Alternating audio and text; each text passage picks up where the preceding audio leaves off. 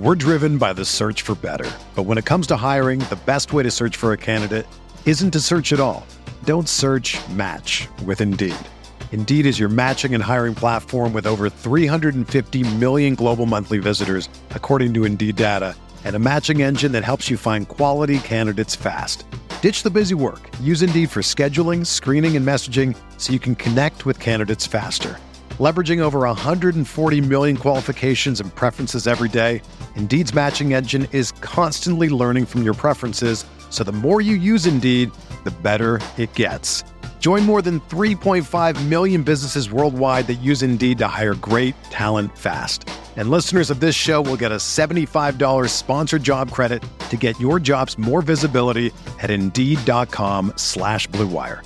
Just go to Indeed.com/Blue Wire right now and support our show by saying that you heard about Indeed on this podcast. That's Indeed.com/Blue Wire. Terms and conditions apply. Need to hire? You need Indeed. This podcast episode is brought to you by Coors Light. These days, everything is go, go, go. It's nonstop hustle all the time. Work, friends, family, expect you to be on 24/7. Well, sometimes you just need to reach for a Coors Light because it's made to chill. Coors Light is cold lagered, cold filtered, and cold packaged. It's as crisp and refreshing as the Colorado Rockies. It is literally made to chill. Coors Light is the one I choose when I need to unwind. So when you want to hit reset, reach for the beer that's made to chill. Get Coors Light in the new look delivered straight to your door with Drizzly or Instacart. Celebrate responsibly. Coors Brewing Company, Golden, Colorado. Support for this podcast comes from U.S. Bank. When it's time for a new credit card, the best ones do way more than just buy stuff. And that's why U.S. Bank offers credit cards that make every day more rewarding. Earn cash back, score points when you shop, dine out, travel, or binge watch, or get a low intro APR. U.S. Bank credit cards were designed to fit your lifestyle. So make every day more rewarding and check out usbank.com/credit card. U.S. Bank credit cards are issued by U.S. Bank National Association ND. Some restrictions may apply. Member FDIC.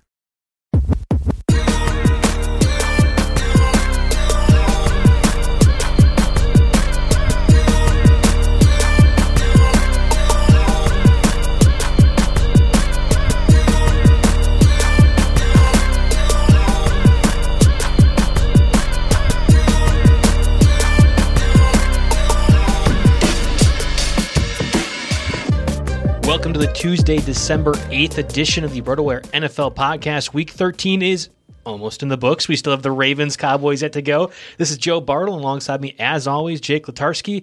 I got to first give a shout-out. Thank you, Jeff Erickson, for filling in for me last week. We had some things going on.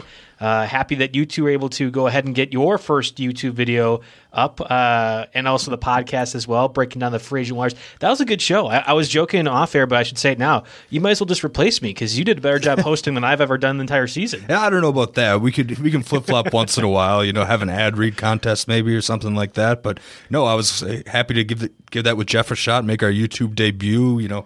We might do something more with that later on in the year. But for now, we're gonna stick to audio only. We like the face-to-face banter, being in the same room. There's value in that. It's tough to do video like that, but we'll work it out. I agree with you. Well, there was 2 games on Monday, and we'll talk about that. And we'll talk about some of the free agent pickups. Maybe a rookie quarterback now stepping into the starting lineup. Hello, Jalen Hurts. Before we get to that, though, I want to get a word from our sponsors, PropSwap. Smart sports bettors always know where to find the best odds before placing a bet, and that's why smart sport bettors always use PropSwap. You can always find the best odds on PropSwap because you're buying directly from other bettors like yourself. See a ticket you like, but they think the price is just too high? Submit a bid for the price you think that's fair, and then buy it. PropSwap sellers are always willing to negotiate, and we all know bookies just never will. And for a limited time, our listeners can get up to $500 in bonus cash. Just use promo code ROTO500. That's promo code ROTO500, and PropSwap will match your first deposit up to $500. Become a smarter sports bettor today. Go to PropSwap.com or download the PropSwap app. All right. It's COVID season. This was the last week, probably for many people entering the fantasy playoffs.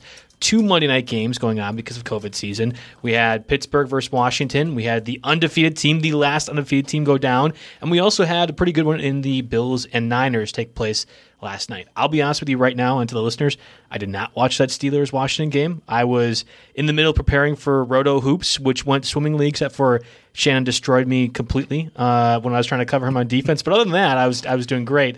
So I didn't get to see much of that. Did you get to watch much of Pittsburgh, Washington? Yeah, I watched a lot of these games. Shannon's a deceptively good athlete, so I'll give you that there. The keyword is deceptively. Let's see here. No, in the first game, well, it's always great to see these undefeated teams go down. Agree, You love rooting for the dog. You love rooting for Alex Smith, comeback player of the year for sure. There's definitely a lot of interesting fantasy implications here too. On the Steelers side, Benny Snell was basically a dud for the most popular waiver wire pickup, or one of the most popular this week. Once we knew that James Conner was going to sit again, the Steelers are dying to have Benny Snell back. Anthony McFarland actually outgained him on half as many carries. James Conner back. Connor. Yeah, what did I say? Well, you said they're happy to have Benny Snell back. And to be fair, Benny Snell was never there. He's been the starter for the last 2 weeks and done absolutely nothing. It is worth pointing out, and I was going to talk about it in the running back section, Connor is likely to be back next week. The Steelers have indicated that's going to be the case. So you can drop Benny Snell now. You can stop hating your 2 points that you get from him every single week. Yeah, Connor back just in time for the Vegas League playoffs for me. I'm loving that. Deontay Johnson, man, he's a target machine. He's going to be an interesting person to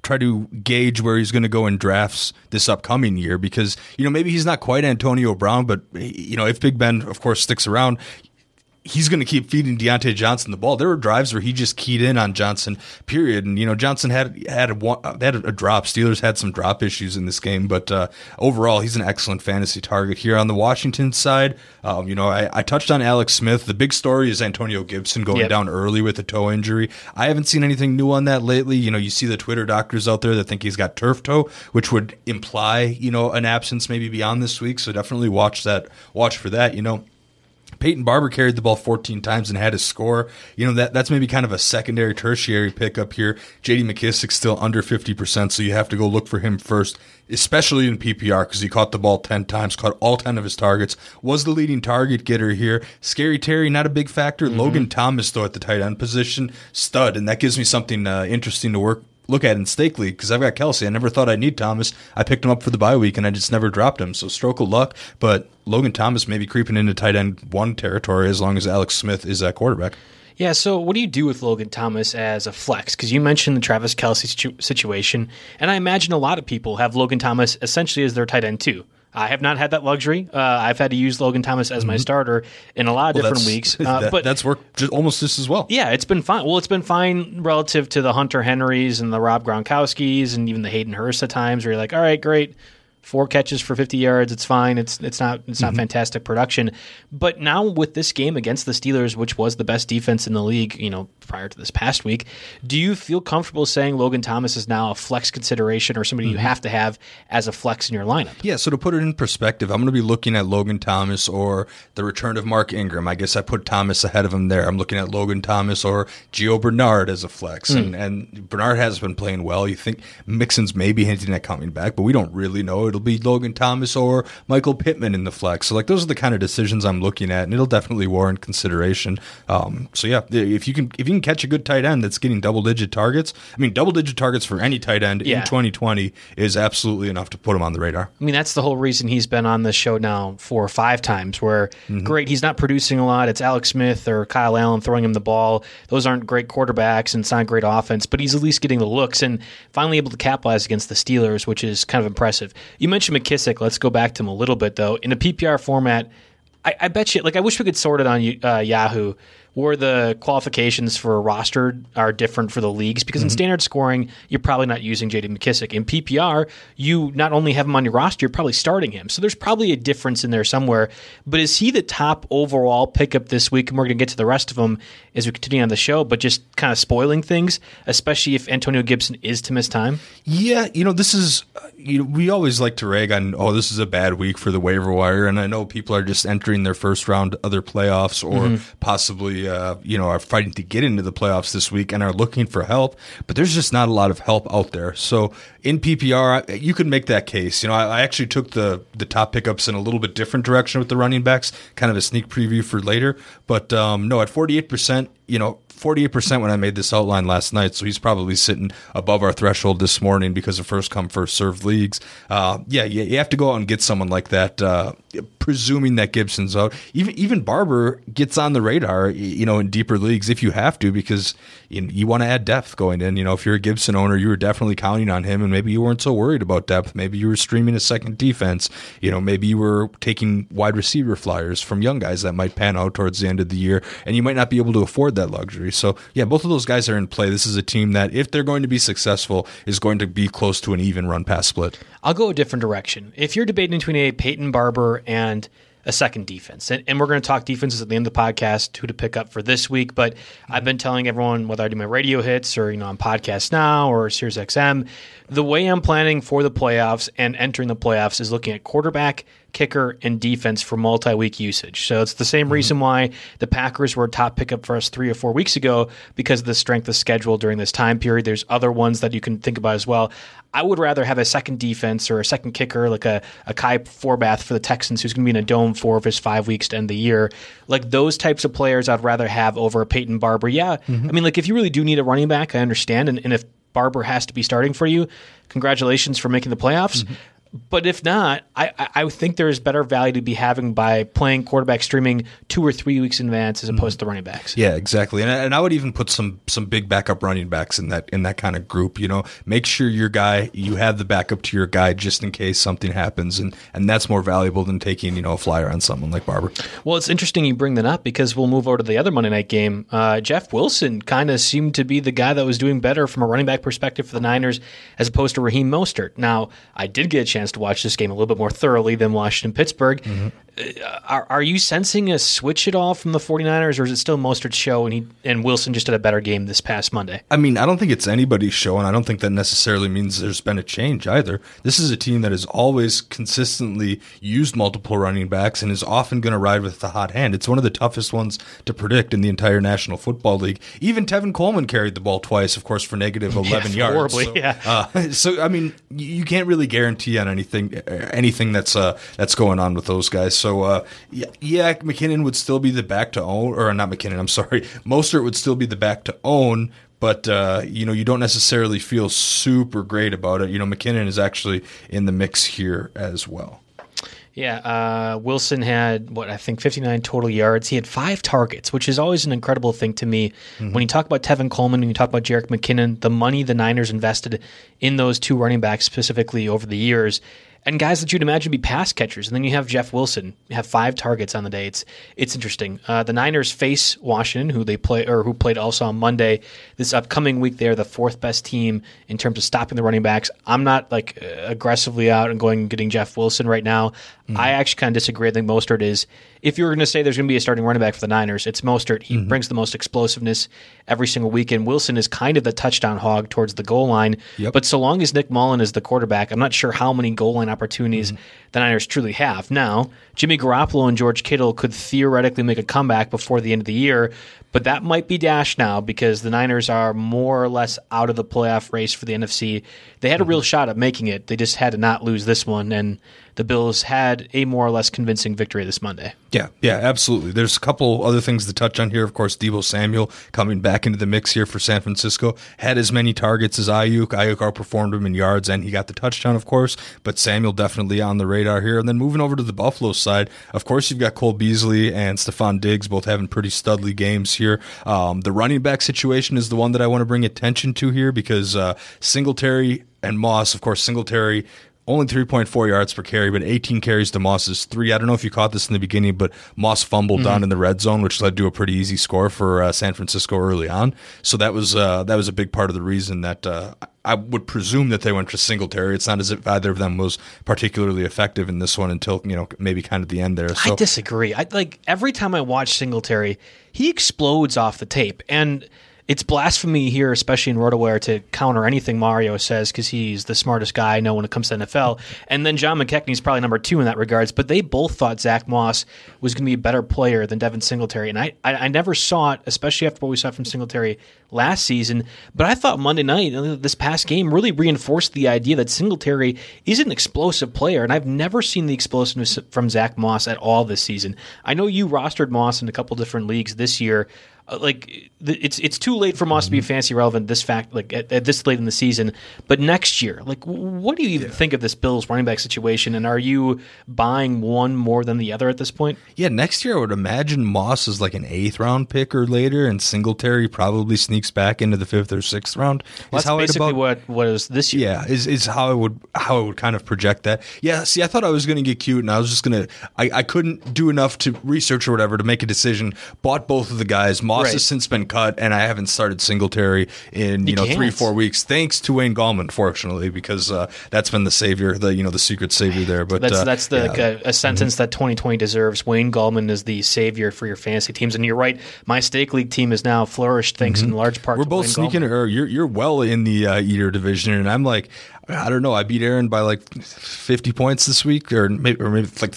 I'm sneaking up. I'm going to get there. What was your point total this week? $140. $140. And Herb, who was at the very end of the cutoff, is going to set at like 110, 112. So it's possible. Well, we're making moves. We're making moves on the podcast with the guy that's now scored the most points in Stake League history. Because I know. I heard Liz talking about that on the show yesterday. Did he really? Yeah, he was like, "Well, Joe put up like 200 points. I had a nice week with 160, but then you're running into this powerhouse. Did you have like Jeremy Chin that week or something? Getting back? Well, no. I had Tyreek Hill, Derrick Henry, AJ Brown, who got the kickoff return touchdown added on to that. Of course. And then I had a few defense guys. And no one wants to hear about my Stake League team except for myself. I'm very happy about it. Let's move on and rejoice in the fact that nobody's on a bye this week. We do not have to worry about bye weeks, so that's a good way to segue into quarterbacks. Yeah, the last 2 bye weeks, Buccaneers, Panthers, just finished up this past week, and you talked about it before we got on the broadcast. The Buccaneers' rest of season schedule is probably the most potent when it comes to quarterbacks and maybe even wide receivers too, right? I mean, that's a good scenario if you have Tom Brady entering the fantasy playoffs, that he could be a good boon for you. Yeah, we have a kind of a new feature on the website. It's right at the top of our NFL masthead called Strength of Schedule, and yeah, the Buccaneers, our metric that we call it schedule favorability score here, and it's out of 100, and the Buccaneers are 100 out of 100. You've got Minnesota, Atlanta, Detroit, Atlanta. I mean, hallelujah if you're a Tom Brady owner, especially one that's got to go all 4 weeks, because I think while I've ripped on him for not passing the eye test and maybe dead arming a couple in the past, he's got enough weapons and the matchups are glorious enough that I can swallow and get through it. I've got him in one league where I'm gonna be like maybe squeaking into the 6th seed depending on how it goes tonight, and I'm hoping that I actually get to use him in the playoffs because I'm happy about that. I'm flipping this script because it's relevant to our conversation. We normally do the drops for each position at the end after we run things down, but I actually had to make a tough call this week. This is the only league that the fantasy playoffs started this past week. Every other league, it's going to be starting next week, but it's because it's a 2-week league. So I'm playing one of my family members. It's a very competitive rivalry family situation. We both ended up scoring 119 points, which is by far way more points in this scoring setting than normally anybody has. But it's a 2-week thing. So I had to I had to bench Tom Brady, who was my starting quarterback, and I picked up Phillip Rivers. When I picked up Phillip Rivers, it meant I dropped Cam Newton. Now, that's going to be an interesting thing for a lot of people because Newton was benched towards the end of that game, whether it was the Patriots running up the score or just ineffectiveness with Jarrett Stidham playing. What do you think of Cam Newton's stats moving forward? Where do you find him? He had 2 rushing touchdowns, but once again was just miserable when it comes to passing the ball.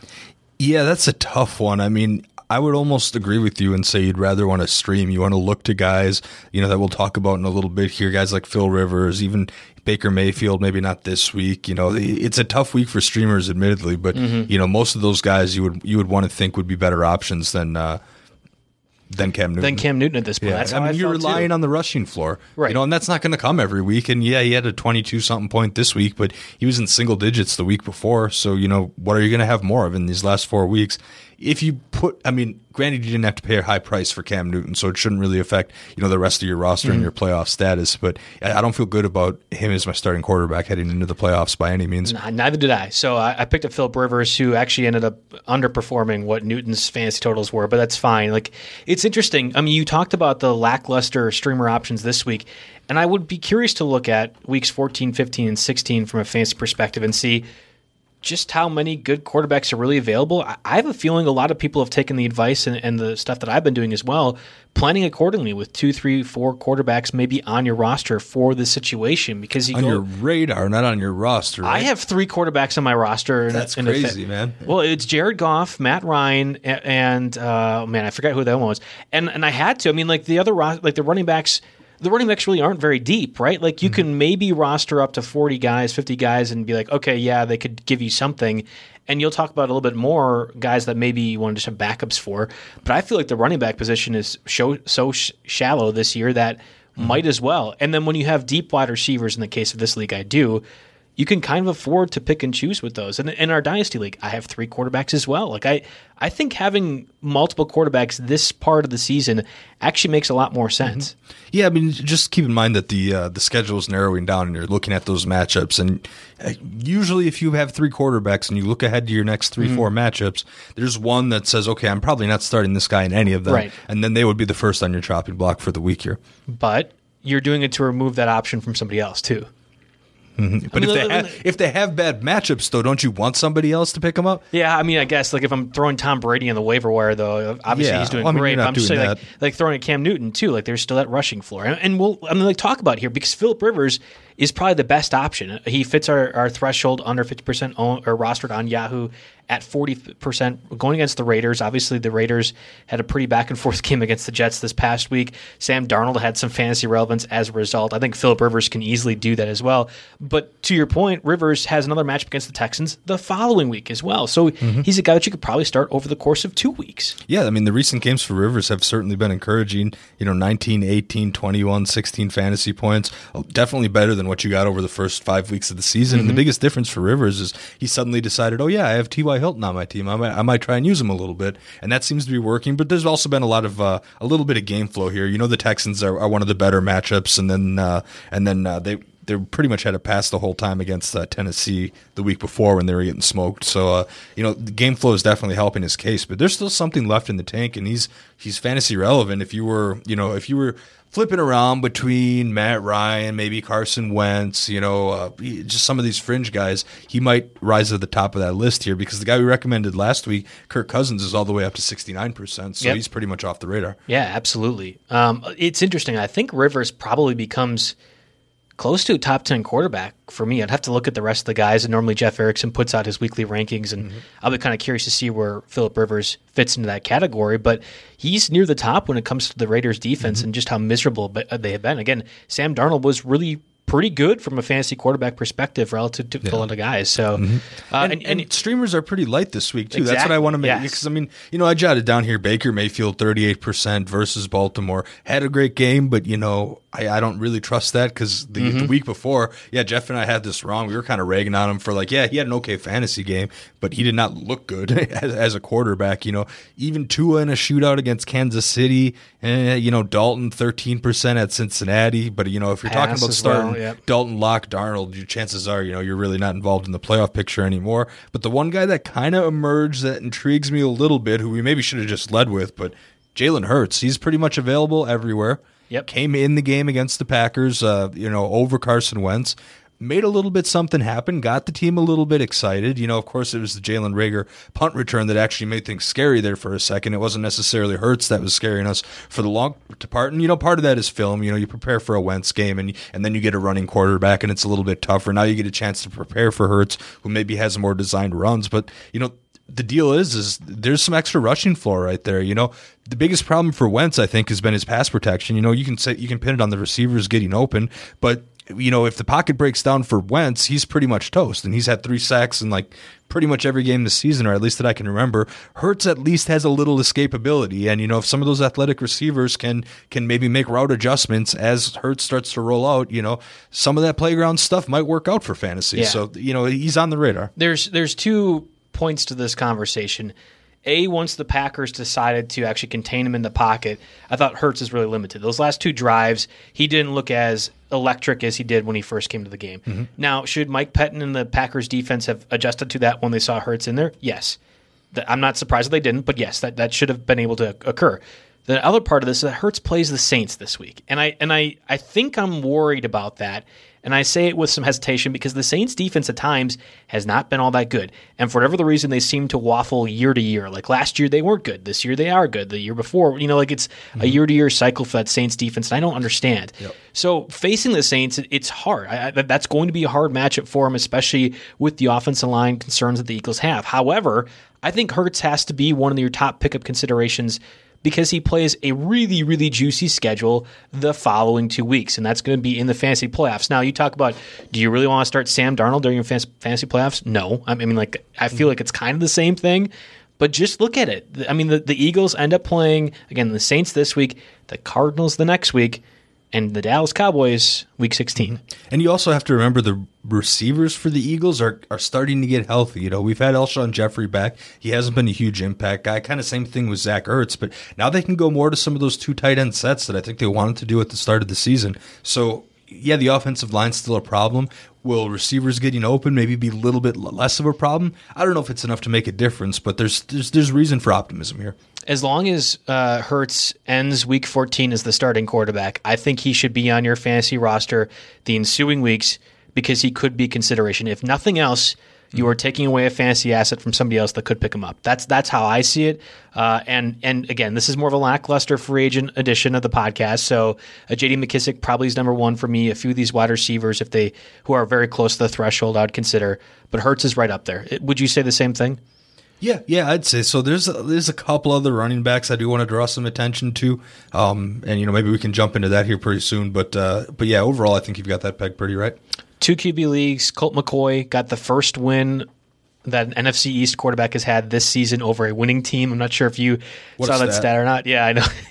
And I think this is his first win since 2014 or 15. It's just incredible. So kudos to Colt McCoy for doing it and getting the W for the Giants against the Seahawks, which I never would have imagined.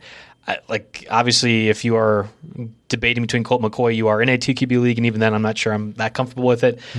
Breeze might also be eligible to be picked up in your leagues. He's possibly coming off of IR this week. Yeah, he's just eligible to come off IR. But then I typed his name in, and he was 64% rostered in Yahoo leagues. Yeah. It's the only explanation I can think of is that if you picked up Drew Brees, you probably started off owing a bunch, and then I was going to say people finally found out they had injured reserve spots in Yahoo. That's what it was because we've been doing this podcast for the first 4 or 5 weeks. You're like, why is this guy who is X hurt not more rostered? Oh yeah, it's because they might not have injured reserve spot. Anyway, I'm not excited about starting Drew Brees, especially against the Eagles. Actually, I think that's going to be kind of a difficult matchup, but we'll have to see what his status is moving forward. Let's go over to the running backs. We talked about with J.D. McKissic.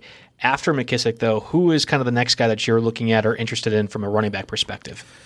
I don't like to say it, but you at least have to take a look at the Jets. I mean, their backfield was pretty impressive, until the whole super tank formation at the end of the game there. Josh Adams made some big plays. Ty Johnson, he had 76% of the second half snaps. He had more yards. Ty Johnson would seemingly be the pickup there, and we don't know much about Frank Gore yet, with it only being on Tuesday. He was out with a concussion. He was the guy that we talked about as a maybe a pickup the past week. So you definitely want to look at Frank Gore's status, but I don't know if you have really any incentive. Again, you can never count on the Jets to do the logical thing. The logical thing here is, what incentive do you have to bring Frank Gore back? Let's see what we have in Ty Johnson to see if we need to spend, maybe a 4th, 5th, if the new regime needs to spend a 5th, 6th round pick on a running back next year, and perhaps bolster that position. But who knows? If Gore gets cleared, maybe they'll trot him back out there. If not, I think Ty Johnson has some reasonable upside here going up against Seattle, very middle of the pack in terms of run defense.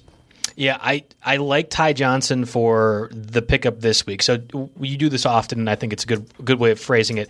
J.D. McKissic is your pickup long-term for rest of the season, right, as the guy you want. Ty Johnson is the number 2 guy, though, with his matchup against the Seahawks. And I understand Adams had 8 carries for 74 yards. That's good numbers. But Johnson had 22 carries, got over 100 yards. More crucially to me is I imagine Ty Johnson is going to be the guy that gets involved from a passing game perspective. And if you're going to beat the Seahawks defense, it's through the passing game. So I think Johnson's the guy that gets the targets. Adams didn't see a single target last week when Frank Gore was out. Now, I talk about all this, and again, they could just start Frank Gore and have him go get 90% of the carries and 4 or 5 catches for 20 yards, and you're like, oh great, that's fine. But if Frank Gore is out, I actually like Ty Johnson as the pickup for this week if you had to spot start at running back. Yeah, when Jerry does his tiers in his hidden stat line article, you have the top guys captain, 3-down roll, 80% of snap share. Only 2 guys in the whole league fit that, James Robinson and Dalvin Cook. And then there's the next tier down, 3-down roll but subbed out sometimes.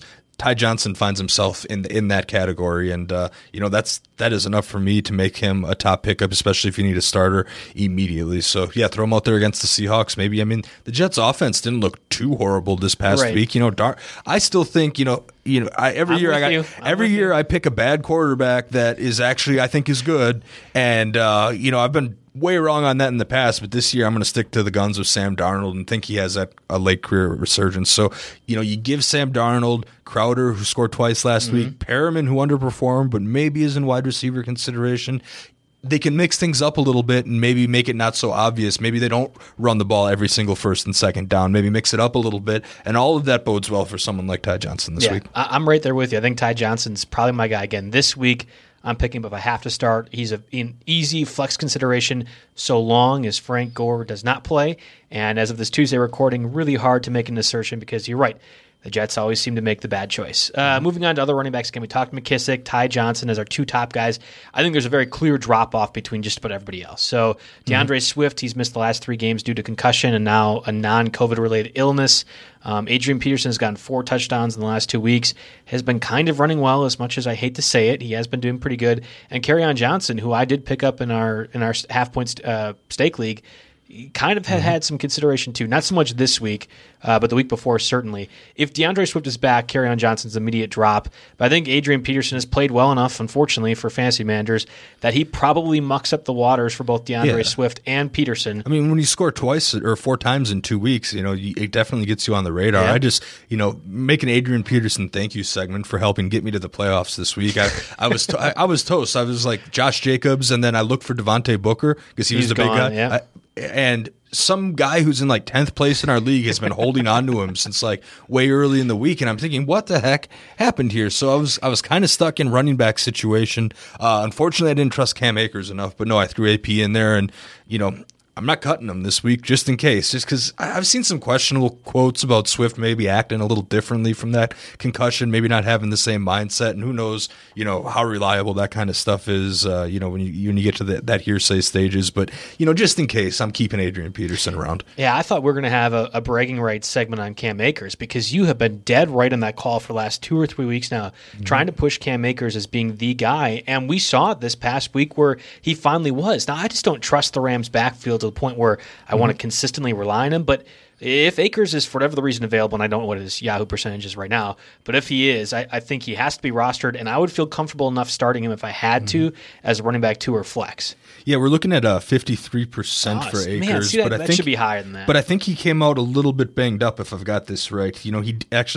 did not practice on Monday, so okay. I don't have a reason for that exactly. And they yet. do play Thursday. That's a good point against the Patriots defense, who's pretty good. It's interesting. 53% seems way low with how he's done the last 2 weeks. But if Akers is out, how do you feel about Henderson as a starting option? If you take one of the 3 heads out, then bigger deal, right? Then someone like Henderson is more attractive, with Malcolm Brown as kind of a secondary option. He likes the vulture touchdowns too, so you see there. But you definitely want to keep an eye on the situation, and sometimes you have to instead of the eye test, you almost have to trust the gut test here, and that's where I was. That's a good one, yeah. That's where I was with Akers because I didn't think that he was going to suddenly come out and make this tremendous impact. But my reasoning for picking up Akers was there's at least room to grow there, right? And someone that you can maybe carry over into another season, and it's like, okay, you have this last bench spot, grab him and see what happens. You'll know in a couple weeks whether he's back out there or not if you have that luxury of that bench spot.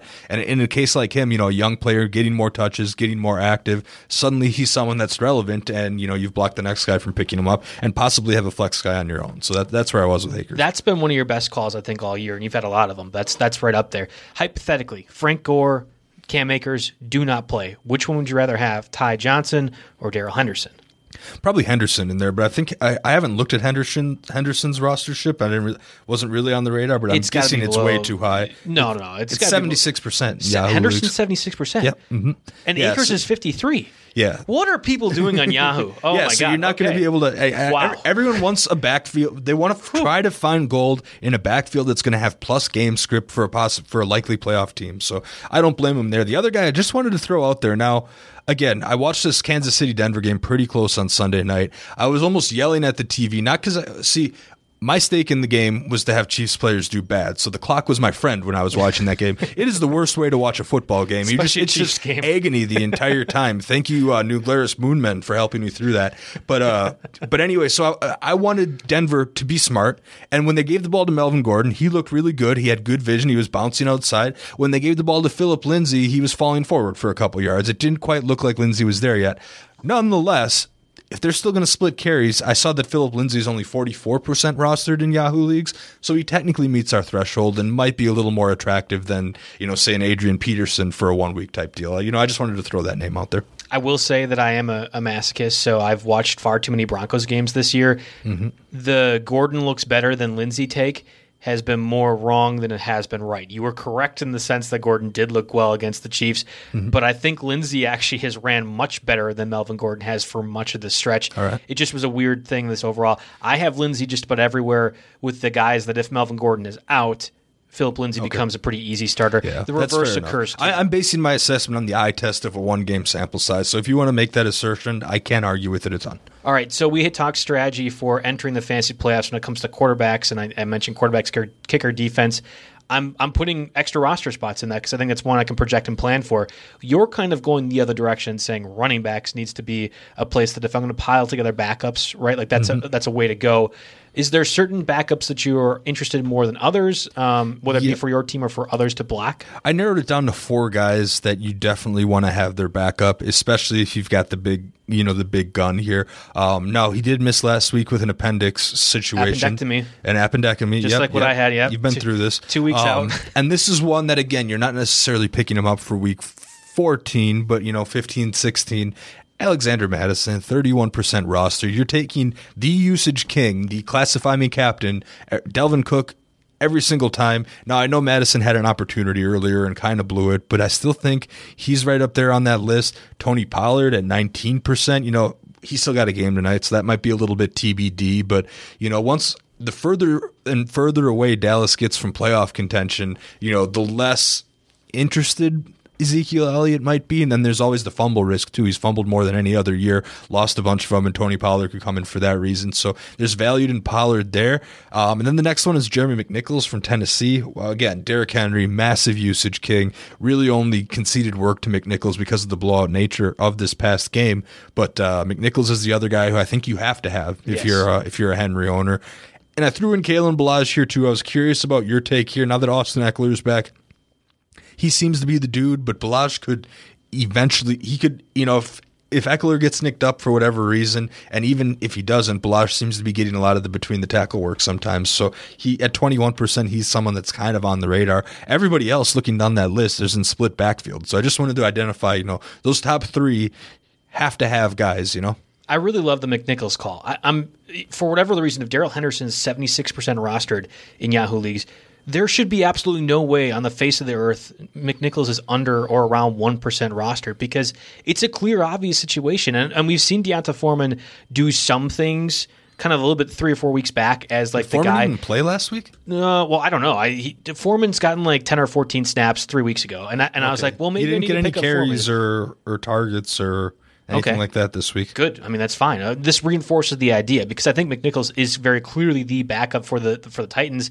And if you have Derrick Henry, if you don't have Derrick Henry, the idea of having the very clear running back for the Titans offense is a significant advantage, just like Devontae Booker was the very clear running back for if Josh Jacobs were to get hurt.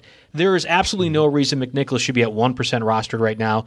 And above all else, over Madison, over Pollard, I like that pickup on that front. Yeah, definitely. So, I mean, that's the whole point of this discussion. On a week that's bad for waivers in general, pretty tough on running backs, although there are a couple guys out there. This is kind of where you want to stay active on the waiver wire no matter what. You definitely want to look and make sure every last roster spot is the best you can be. And in this case, when it's a little light, these are the guys you got to look at. Can I do the Kalen Ballage bit here? Yeah, do the Kalen Ballage bit. Let's hear it. Chargers are dumb, right? I mean, we've seen the Chargers are dumb. 45-0 against the Patriots with all the special team issues. It's very clear the Chargers are dumb.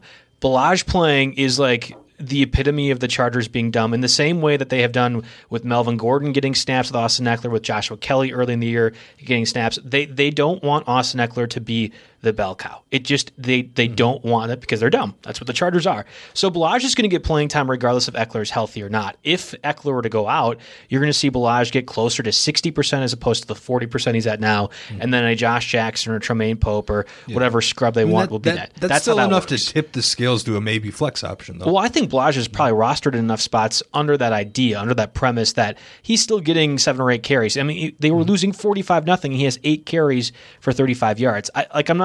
Ballage doesn't fit in the same backup category in the way Madison, Pollard, and McNichols do, but I think he's still a guy that could be on your roster heading into into playoffs with that same premise. So I agree with you on that, but I wanted to sneak it in there. Chargers are dumb. Very clear 45-0 loss that we should just be mocking the Chargers endlessly. That's kind of my take. Yep. Yeah, I hear you. No objections there. From the running backs dropping percentage, like Duke Johnson probably out skis now that David Johnson's back. I talked about Benny Snell at the top of the show. He's gone now with James Conner likely back for next week. You dropped Mike Davis, and I think that's an interesting choice. Yeah, I mean, it was a little bit situational. I wanted to block the Jonnu Smith owner from picking up Ferkser, and with Mike Davis on a bye, roster spots tight, Christian McCaffrey presumably coming back, and Mike Davis the last 3-4 weeks has been not what Mike Davis has been in the 3-4 weeks since taking over for McCaffrey. So you've got the downtrend, the job loss coming, the bye week. That made me drop him. In a 10-team league, I think you can do the same thing. 12 teams where it gets interesting. Yeah, I think I'm going to hold. I am in a 12 team. I'm going to hold on to Davis. But right now, it's between the Wayne Gallmans of the world are very clear starters. I still have Ezekiel. I like that's in my starting lineup, and I'm not happy about it, but you kind of have to kind of deal. I made the stupid error of kicking myself. I put Devonta Booker over Alvin Kamara. I don't know why. I was really getting cocky with my choices. That's rule number one of don't all think that was like the cutest, stupidest move I could have made. But I mean, there's scenarios where you can have these guys, and I think Mike Davis, for the most part, is still one I want to roster. Yeah. So here's the question, though. So going into next week, you find out Christian McCaffrey is fully clear, gets a full practice day in Friday, going to start on Sunday here. Yeah. Do you drop Mike Davis, and you need to start, and you need an RB2, or you need an RB to start? Do you drop Mike Davis for Ty Johnson? Because that's pretty much where we're at. Yes. Exactly. That's why absolutely. Makes the drop list then. Yes. Yeah, well, I think Ty Johnson's going to have a really good game. That's kind of what I'm saying. And I would do the same thing for Darrell Henderson if Yahoo users would actually be relevant and think what they're supposed to be doing. Not relevant. If the Yahoo users would actually be smart in how they're using Darrell Henderson, because he should not be at 76% roster. But yes, I would absolutely start Ty Johnson and pick him up over that. Let's move over to the wide receivers before we do. Word from our sponsors, as always, BetMGM. Sports bettors know that magic happens when you turn a hunch into action and apply the right amount of expertise. That's why BetMGM has teamed up with RotoWire to offer new BetMGM customers a free 6-month RotoWire subscription when they place their first bet. Register on a BetMGM app or website, and once you make your first sports deposit wager, you receive a season's length of RotoWire's unmatched sports insight. Find out why BetMGM is the king of sportsbooks by signing up and placing your first bet today. Visit BetMGM.com for terms and conditions. 21 years or older to wager. Colorado, Indiana, New Jersey, Nevada, Tennessee, and West Virginia only. Please remember to gamble responsibly. And if you have a gambling problem, call 1-800-522-4700 in Colorado and Nevada, 1-800-GAMBLER in New Jersey and West Virginia. In Tennessee, call or text Redline at 800-889-9789. If you or someone you know has a gambling problem wants help in Indiana, call 1-800-9-WITH-IT. And again, this promotional offer is not available in Nevada. So moving over to the wide receivers. We talked running back, quarterback, wide receivers. Kiki QT was going to be the popular ad for a lot of people based off of the Will Fuller suspension. We have Rashad Perriman that we kind of talked about, or he talked about with Jeff last week. Gabriel Davis, little Colin Johnson as well with Jacksonville. That clearly turned out not to be the case in terms of Kiki QT, because we had Chad Henson, of all people, be like the second or third target for the Texans passing attack.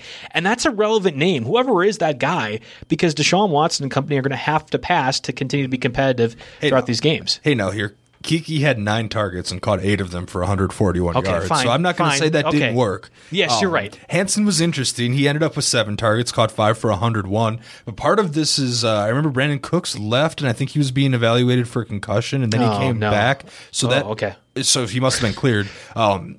Shows how little I care about the Texans. I wasn't watching the Texans, but as someone who rosters Brandon Cooks in multiple places, he was always like my third, fourth wide receiver flex. I thought, hey, maybe this could work with Hopkins gone. Anyway, so I've got him in a couple places, and I've held on to him. He still ended up with a pretty decent game, 8 targets, caught 5 for 65 yards in that one. Yeah, Hanson's okay, but if Cooks plays the full game, maybe I'm not quite as interested. Duke Johnson still managed 6 targets in this game, but no, I think Kiki's rostership should be. It feels so weird saying rostership. Anyway, he's only at 27%, so he becomes possibly, again, it's not a great week for wide receivers. We're going to name 4 or 5 guys that are on a similar tier, but the I don't know what I was thinking with the QT, because obviously he had a great game. I was transposing something else for his yardage. It was good call on that for sure. Definitely not trying to take that away from you. It's interesting with Hanson. We kind of were thinking even like a Isaiah Coulter or like a Stephen Mitchell, who also got called from the practice squad at the same time Hanson did, could be more of a factor. I really do think whoever is the number 3 receiver, with Cooks being 1, QT being 2, it kind of have some relevance, and he got reverted to the practice squad. I assume Hanson will get called back up again. This was against the Colts defense. That should mean something, right? Like this happens with the Colts. Yeah, absolutely. And then, the upcoming schedule, those the only kind of downside. It's not that great. Got the Bears, who have been pretty good. I mean, all these teams are until week 16 against the Bengals. You've got the Bears, then the Colts again. Yep. Is Lightning going to strike twice? I don't know. That's tough to count on. That's hard, yep. And then you've got Cincinnati in championship week. So you keep QT on your roster, and then you maybe sit him this week, depending on what your other options are, and be ready to deploy him in the next couple weeks. I think that's the way to go with him. You talk about the inverse of that matchup. T.Y. Hilton, you've mentioned already before with the Philip Rivers comment. Hilton kills the Texans. I would love to look at his Pro Football Reference numbers and go cross-check against Texans compared to anybody else in his career, because he always destroys them. And again, this was no different this past week as well. You said it yourself. Hilton plays the Texans again next week, or in 2 weeks, I should say. He's going to be really relevant again. I mean, Hilton spent the entire first half plus of this season being completely irrelevant, whether it was, whether he was missing games or just being a non-factor. I don't know if he's getting healthy, if him and Rivers clicked or figured something out, but he scored in back-to-back weeks now, and I thought I'd look just for the heck of it, because he was available in one of my 12-team leagues. I looked, he's only 45% rostered, or as of last night at least, so, and I bet you big chunk of that 45% is people that auto-drafted or aren't paying attention anymore, because he was definitely drafted at the beginning of the year. If you're in active leagues where people are paying attention to waivers, they're cutting people. So, there's a decent chance he's available out there for you. Do you want to try to catch that wave and ride it early? I mean, it is a tough matchup, No, the Raiders is a really great. Sorry. Yeah, the fantasy championships is the hard part against the Steelers, but he's got the Raiders and Texans again, and again he destroys the Texans week 15. Raiders not very good either. We've seen with the Jets being effective. I don't know. I think so. In that Hilton case, you really pick him up for 2 weeks, and then all of a sudden championship weeks arrive. It's no skin off your back if you cut him or anything else absolutely. Like that. Yeah. So in a 1 week scenario, everybody's in play for the chopping block. I mean, I cut Lamar Jackson in Stake League last week because of a point situation going into week 17. It happens. Everyone's on the chopping block during the last week of the season. So ride that wave for a couple more weeks, and then you can always reevaluate things, for championship weeks. Assuming Hilton is available in your league, and it's not. Again, it's possible he's not. He's 45% rostered. Is he your top pickup over anybody else? I would go QT because of the volume, I think I'd go QT, but then Hilton works in there, and then and then I'm really looking at guys like Tim Patrick, who scored twice. He's got lock back. Judy's trending downwards for whatever reason, while Patrick is getting not healthy too. Yeah, that's part of it. And Patrick, and not so much Noah Fant lately, but Patrick's getting a lot of the Drew Lock attention here. 2 weeks ago we can throw that sample size out, so if you're looking at averages and that kind of thing for Patrick, you can maybe get rid of that, but Lock seems to be dialed in on him. He's an option. We also got a taste of the Jalen Reagor athleticism. He's only 22% rostered here. He ran that kickback, which helps his case. I don't know if Hurts really helps or hurts him. I'm not really trying to make a pun there, but the quarterback situation, I don't know. I would think of Wentz as more of a pocket passer, but Hurts might give him more opportunities. It's about average. I think it really is. We both believed in Reagor's talent. I mean, there's been no doubt about that. We've been saying that for a while. I'm just waiting for it to happen, and I'm not sure. It's not going to happen against the Saints, I don't think. It's going to be a hard matchup for him. But you talk about Tim Patrick, Panthers, Bills, Chargers. All three are top 10 in opposed to stopping the fantasy wide receiver. I actually would much rather have T.Y. Hilton. I'd much rather have Kiki QT as well over Tim Patrick. 4 for 44 and 2 touchdowns. It isn't that great of a line. I'm not enamored with Tim Patrick despite the Jerry Jeudy stuff and Drew Lock being back. I would rather have Rager over Tim Patrick, but I've been saying that all year. I would even consider even a guy like Russell Gage given the passing volume, but that depends on the health of Julio Jones. Now, this past week, Gage got 51 yards and a touchdown, and Julio Jones was healthy and active. But I think Gage's value is like one of the weird wide receiver backups that are worth having on your roster in the event Julio Jones does not play. Yeah, there's like a negative correlation there. Sometimes you almost feel like he plays better when Julio does play. But, yeah, I don't know. That's a tough one to measure out. But, no, I think we've got this right. QT and Hilton as your top 2 tier. Then you maybe look at Patrick and Rager. Those are the guys I consider. 9 targets for Rashad Higgins this week, 7 for Chad Henson, who we talked about, 8 for Russell Gage, guys that I noted. But I don't know. Higgins is up there too, but the Browns schedule, they play the Ravens on Monday night. I'm not exactly thrilled for that one too. And you guys talked about last week with Baker Mayfield overall. I just think this is a case of the Titans just being a bad defense, not so much that Higgins is fantastic. So, is it worth talking about Carolina receivers? Because you've got DJ Moore testing positive for COVID, apparently. We don't know exactly when that positive test came, so it's a little cloudy here. And then you have Curtis Samuel, who's a close contact here. Somehow Robbie Anderson's okay. I don't know how this is explained. So we've learned that Curtis Samuel and DJ Moore just hate Robbie Anderson, that they weren't hanging out at all. Yeah, apparently, or Robbie Anderson's gotten in some fun extracurriculars in the past. Maybe he's doing his own thing. Whatever. Anyway, the depth chart after that, it looks brutal. We're looking at Brandon Zylstra, who I'll be completely honest, I've never heard of that dude. And then Farrell Cooper, who I at least remember from like maybe the Rams a few years ago. 4th round pick Rams. Yeah, exactly. So, that's what the depth chart looks like. Think of them in the same way we thought of like Coulter for the Texans last week.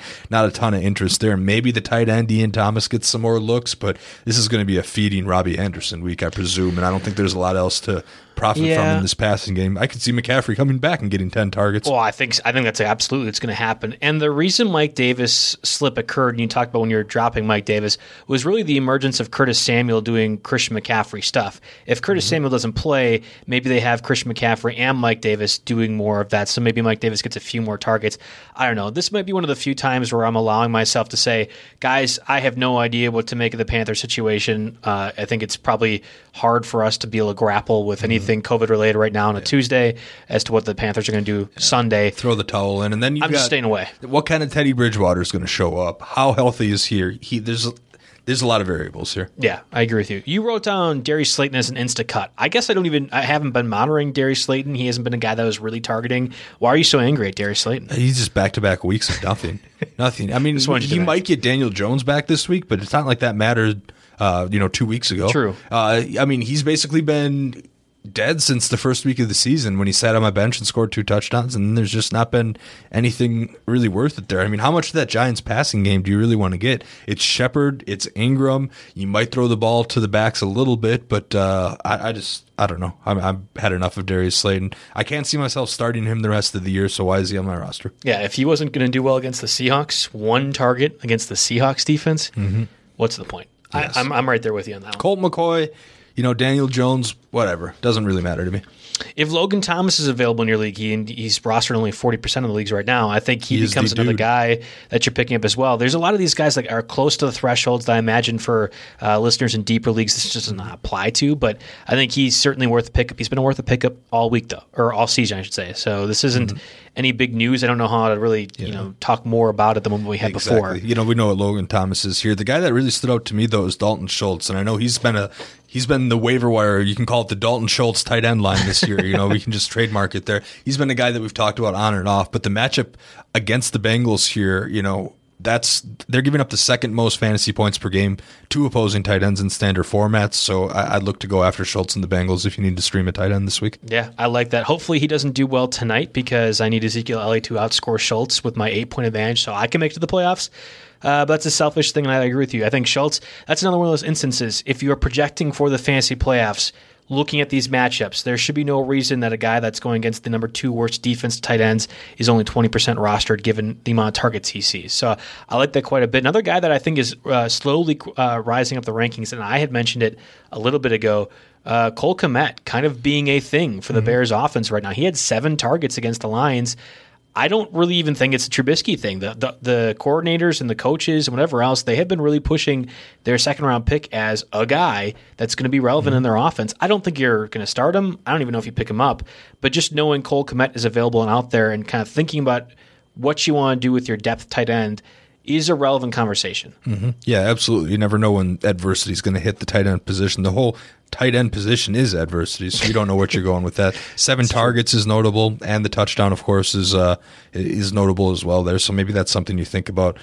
Dan Arnold scored 2 touchdowns against the Rams. This reminds me of another Cardinals tight end whose name just escapes me or whatever that had just a crazy good week and then just disappeared for the rest of the season. So that I'm struggling on it too. Yeah, that's okay. I can picture. He's a bigger dude. I can picture him in my head. Anyway, 2 touchdowns for Dan Arnold. That gives him enough to get a name drop on the show, but there's not really much beyond that. Hasn't seen more than 4 targets all season long. Has the Giants defense, which is actually pretty good against the tight ends. I guess Blake Martinez has finally figured out how to do coverage stuff for the Giants. Whatever. I'm not bitter at all as a Packers fan.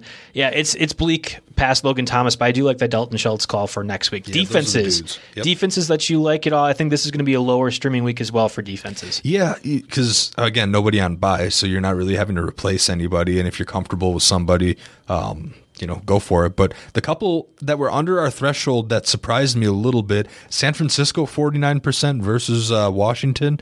So that was, Alex Smith is coming off a pretty decent game. I'll give him that. But, we still have to think about what the Washington football team is at its core. So maybe San Francisco's in play if they're still out there. New England, who absolutely just went off against the rookie quarterback this week, only 46%. They're going to have things tougher heading west to face the Rams. Wouldn't normally advocate Tennessee, but they're at 32%, and they get the Jags, the Jags are really kind of a mess there. Yeah. So, they become in play. And then if you really, really want to get cute, you've got the Panthers, 6%. They're coming off a bye. The game before the bye, they had that Jeremy Chin back-to-back touchdown week. Yep. So, they're creeping up the defense ranking. So they got extra prep time, and they're going up against Drew Lock. So that's enough to at least, be within reason for me. I'll give you 2 that I'll at least consider. I don't know. This is going to be a weird week for defenses overall. Texans against Mitchell Trubisky. I think they can get close to a pass rush, maybe get some turnovers. Theoretically, if you get a special team score or something like that also matters. I have the Texans rostered everywhere as my defense too, because they have decent enough matchups that if anything were to go differently, let's say David Montgomery was to be ruled out or something crazy like that, COVID, especially with how this year goes, that makes me feel a lot more comfortable. And then the Cowboys against third-string quarterback of the Bengals right now and Brandon Allen. Maybe we see Ryan Finley again because Allen left that game with an injury. I don't know. You never want to go with the Cowboys defense this year, but it's third-string quarterback, right? Yeah, there's a scale here, and sometimes that scale approaches really dire straits, and you have to think about it. I hope you don't have to do it. I hope you don't. I like your call with the bye week prepared Carolina defense against Denver as opposed to the Cowboys. But it's not even just preparation, just to have some extra days off your body at this stage of the season. I agree. That's a solid X factor. If they were going to go play somebody like Kansas City, even Seattle, yes, like Green Bay, any good offensive team, I think maybe. But then you've got Denver, who look decent against the Chiefs, but it's still Drew Lock after all. So you look at the Panthers, who they have playmakers that can score, and they're going to be fresh. That's enough for me if you're streaming in a 14-teamer and don't really like your top guys matchup. The one concern I'd have is it's a coaching staff of a lot of college guys, so maybe they don't know how to prepare as well during a bye week as a seasoned NFL coach. But that's far narrative. We're that I don't know. digging deep into the narrative. We're digging a narrative it's trench. It's not worth it. I agree with you. I think the Panthers is actually a sneaky good call. So that does it for us in the Tuesday edition of the RotoWire NFL podcast. Of course, any questions you have for us fantasy wise, you can shoot them at my Twitter, JB Fantasy Sports, or Jake's at RotoJake. I did miss a user Sunday right before kickoff. I try to check my Twitter. Please get them a little before then so I can help you out better because it's not always the first priority when I have 16 different lineups I'm setting. It'll only be 8, starting this week, so I can have that trimmed down a little bit. I'll do my best, but I will warn you that my Twitter questions have been almost exclusively college basketball these last couple of weeks. Okay. The season's starting.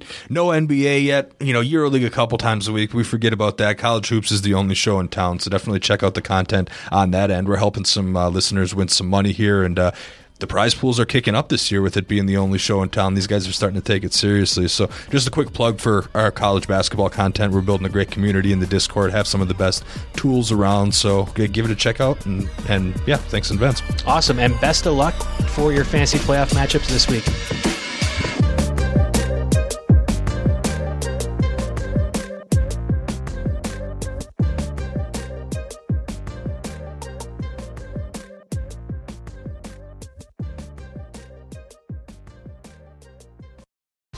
Whether you're a world-class athlete or a podcaster like me, we all understand the importance of mental and physical well-being and proper recovery for top-notch performance. That's why I'm excited that Unified Healing is sponsoring this podcast. Unified Healing is a new and super innovative global network of wellness centers powered by Energy Enhancement System, or EE System. If you haven't heard of the EE System, you'll want to listen up. This technology promotes wellness, deep relaxation, purification, and rejuvenation. At hundreds of locations across the globe, access to a center is easy and affordable. Interested in experiencing the EE System technology for yourself? Go to unifiedhealing.com/bluewire to learn more and find a center near you. That's unifydhealing.com/bluewire. No material or testimonials on the Unified Healing website are intended to be viewed as medical advice or a substitute for professional medical advice, diagnosis, or treatment. Always seek the advice of your physician or other qualified healthcare provider with any questions you may have regarding a medical condition or treatment and before undertaking a new healthcare regimen, including EE System.